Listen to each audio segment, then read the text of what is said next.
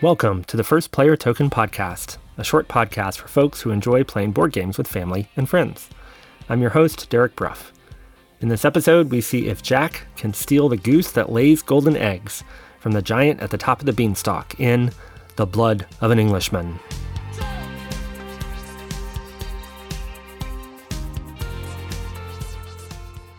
Fee, fi, fo, fum. I smell the blood of an Englishman. Be he living or be he dead, I'll grind his bones to mix my bread. So says the giant at the top of the beanstalk in the English fairy tale Jack and the Beanstalk. In the story, young Jack foolishly gives away the family cow for some magic beans. His mother isn't happy about this, and she throws the beans out the window. The next morning, a huge beanstalk reaches up to the sky. Jack climbs the beanstalk and finds a giant's castle at the top. Jack promptly robs the giant, then climbs back down the beanstalk. The giant gives chase, fee, fi, fo, fum. But Jack gets to the ground first and chops down the beanstalk, leading the giant to fall to his death. At least that's the way I remember Jack and the Beanstalk. It was in a book of fairy tales I had when I was a kid, a book full of creepy monsters, children in peril, and lots of death. If I were to find this book in my attic somewhere or my mom's attic, I'm not sure that I would actually give it to my kids today. I'm sure there are other versions of Jack and the Beanstalk, since the tale is very old. It first appeared in print in England in 1734, but it was already old then. Recently, some anthropologists did some linguistic phylogenetic research on fairy tales, and they concluded that Jack and the Beanstalk is likely around 5,000 years old, originally told in a now extinct Indo-European language. I'm gonna move this right here, this right here, Okay. and this somewhere. Do you remember that you can take a card from the back and put it on your stalk?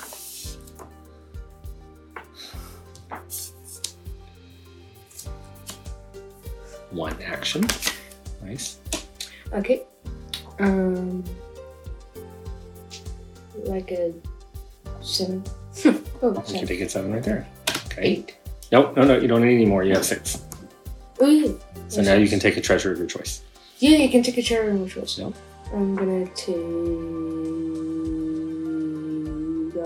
nope, I'm gonna take... All right. Nice. So you have your first beanstalk. I'm first beanstalk! Somewhat more recently, in 2016, Renegade Games published a 2-player card game inspired by Jack and the Beanstalk called The Blood of an Englishman. One player takes on the role of Jack, attempting to steal the giant's treasure through a series of quick little moves, and the other player is the giant trying to stop Jack. The game was designed by Dan Kassar, and he said in an interview that he read his young son the Jack and the Beanstalk story one night, and the kid went around shouting fee, fi, fo, fum for days afterwards.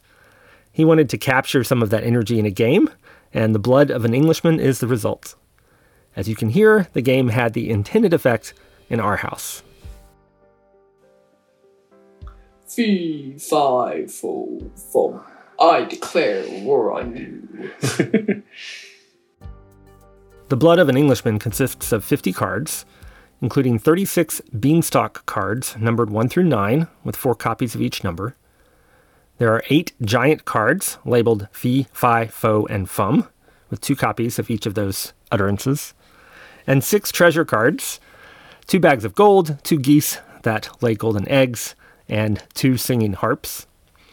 One fun thing about the art in the game, which is by Chris Ostrowski, is that the fee, fi, fo, and fum cards all feature the same illustration of the giant, but he gets closer to the viewer in each card in the sequence, giving the Jack player a sense of his impending doom. To set up the game, you shuffle all the cards together and lay them out face up in 5 stacks of 10 cards each. It looks a little bit like the game of solitaire, but with all the cards face up, all the stacks having the same number of cards, and of course, illustrations of giants and beanstalks. The Jack and the giant players take turns, with Jack getting 3 small actions each turn, and the giant getting 1 big action each turn. Jack is trying to build 3 beanstalks by taking cards from the front or the back of the stacks in the display. Once Jack gets 6 cards with increasing values, skipping numbers is allowed. So you can do it with 1, 2, 3, 4, 5, 6, but you could also do it with 1, 2, 3, 5, 7, 9, for instance. Once Jack has a beanstalk like that, he then takes a treasure from the display to put on top. If Jack does this 3 times with each of the 3 different treasures, he wins the game. Jack will generally be taking cards on his turn to make his beanstalks, but if the right cards aren't available, again, either at the front or the back of the 5 different stacks, Jack can use his actions to dig them out by moving a card from the front of one stack to another stack, or from the back of a stack to the front of a stack. I am going to destroy the 7. No! That was mean. Rude of you. Well, I can still get one next turn, but... It's your turn, yeah. Okay. I only get to do one thing. Hack. Thank you. And thank you. Alright, so you got 2 beanstalks. I'm gonna beat you guys in just 2 turns. Yeah, that second beanstalk took like 2 seconds to build. I know. That was really fast. The giant, as I mentioned, gets just 1 action per turn, but it's a big one. He can either take 4 cards from the front of one stack and move them to the front of another stack, keeping them in order, or he can select one of the numbered cards, the beanstalk cards, and discard it from the display entirely. I like to think of this as the giant ripping out a huge chunk of the beanstalk, making it harder for Jack to do what he needs to do. To win, the giant needs to line up the fee, fi, fo, and fum cards vertically next to each other in a stack, or horizontally across the front of 4 stacks, or the giant can rip out enough beanstalk cards so that Jack can't possibly win. The Blood of an Englishman is an asymmetric game, since the Jack player and the giant player have different actions and different goals. It's also a perfect information game, since there are no surprises for either player except what the other player does. All the cards are face up at the start of the game, and there's no random element in the gameplay. It's like chess in that sense, another perfect information game. The Blood of an Englishman is also pretty easy to learn, especially if you've played solitaire and are familiar with the idea of moving cards from one stack to another. Like there. All right, now you just need a harp. Where's the harp? They're in the middle of those 2. Come on! Why did you do that? Dude, that's so mean. Wait, so that was 1 turn? That was 1 thing? That was... Yes. Yeah. I don't think I need that from happening. So I'm going to take that over here. Okay. I'm going to take that over here. Okay, and you're done. And I'm done. Those are your 3 turns. I love that the Blood of an Englishman is so thematic. With Jack's 3 small actions per turn, it feels a little like you're the agile young Englishman dashing between the giant's feet to steal a goose.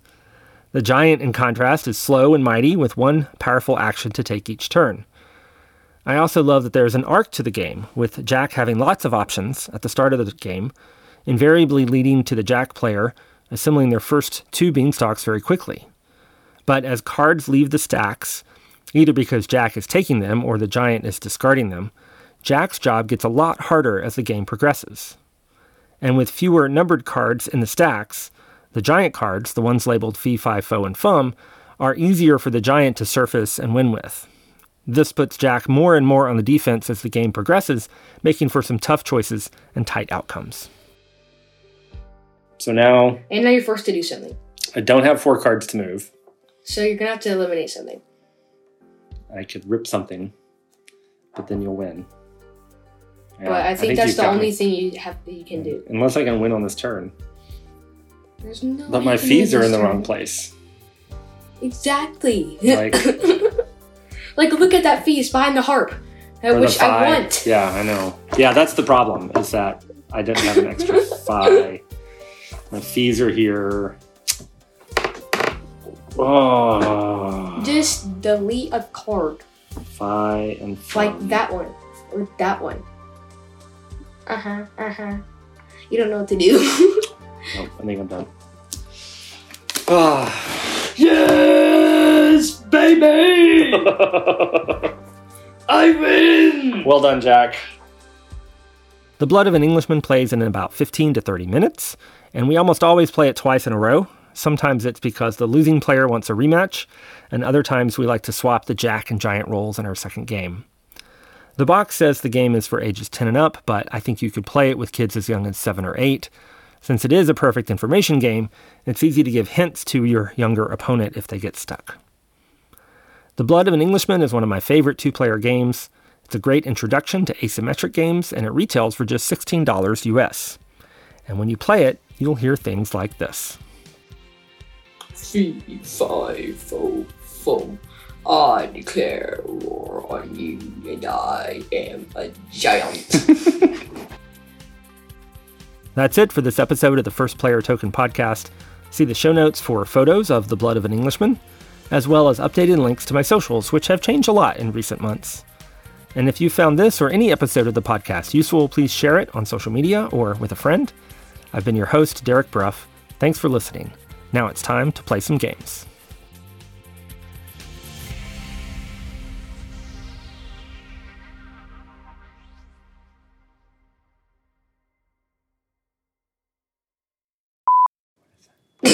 Why is there so much beeping? Let me see a second. Beep, beep, beep. What is that? Beep, beep, beep. It's not the door. It's not the kitchen door. I don't know what that is. How would I know? So. Is something on fire? Have some fees. Something's probably on fire. Where's my other phone? It stopped. I think it's just a fridge. Yeah. It's probably just a fridge. Or the oven. The oven might have caught on fire. Whatever. I don't care about the oven catching fire. Hey! Do you know what these are? They're called games. Can you say game? Yeah.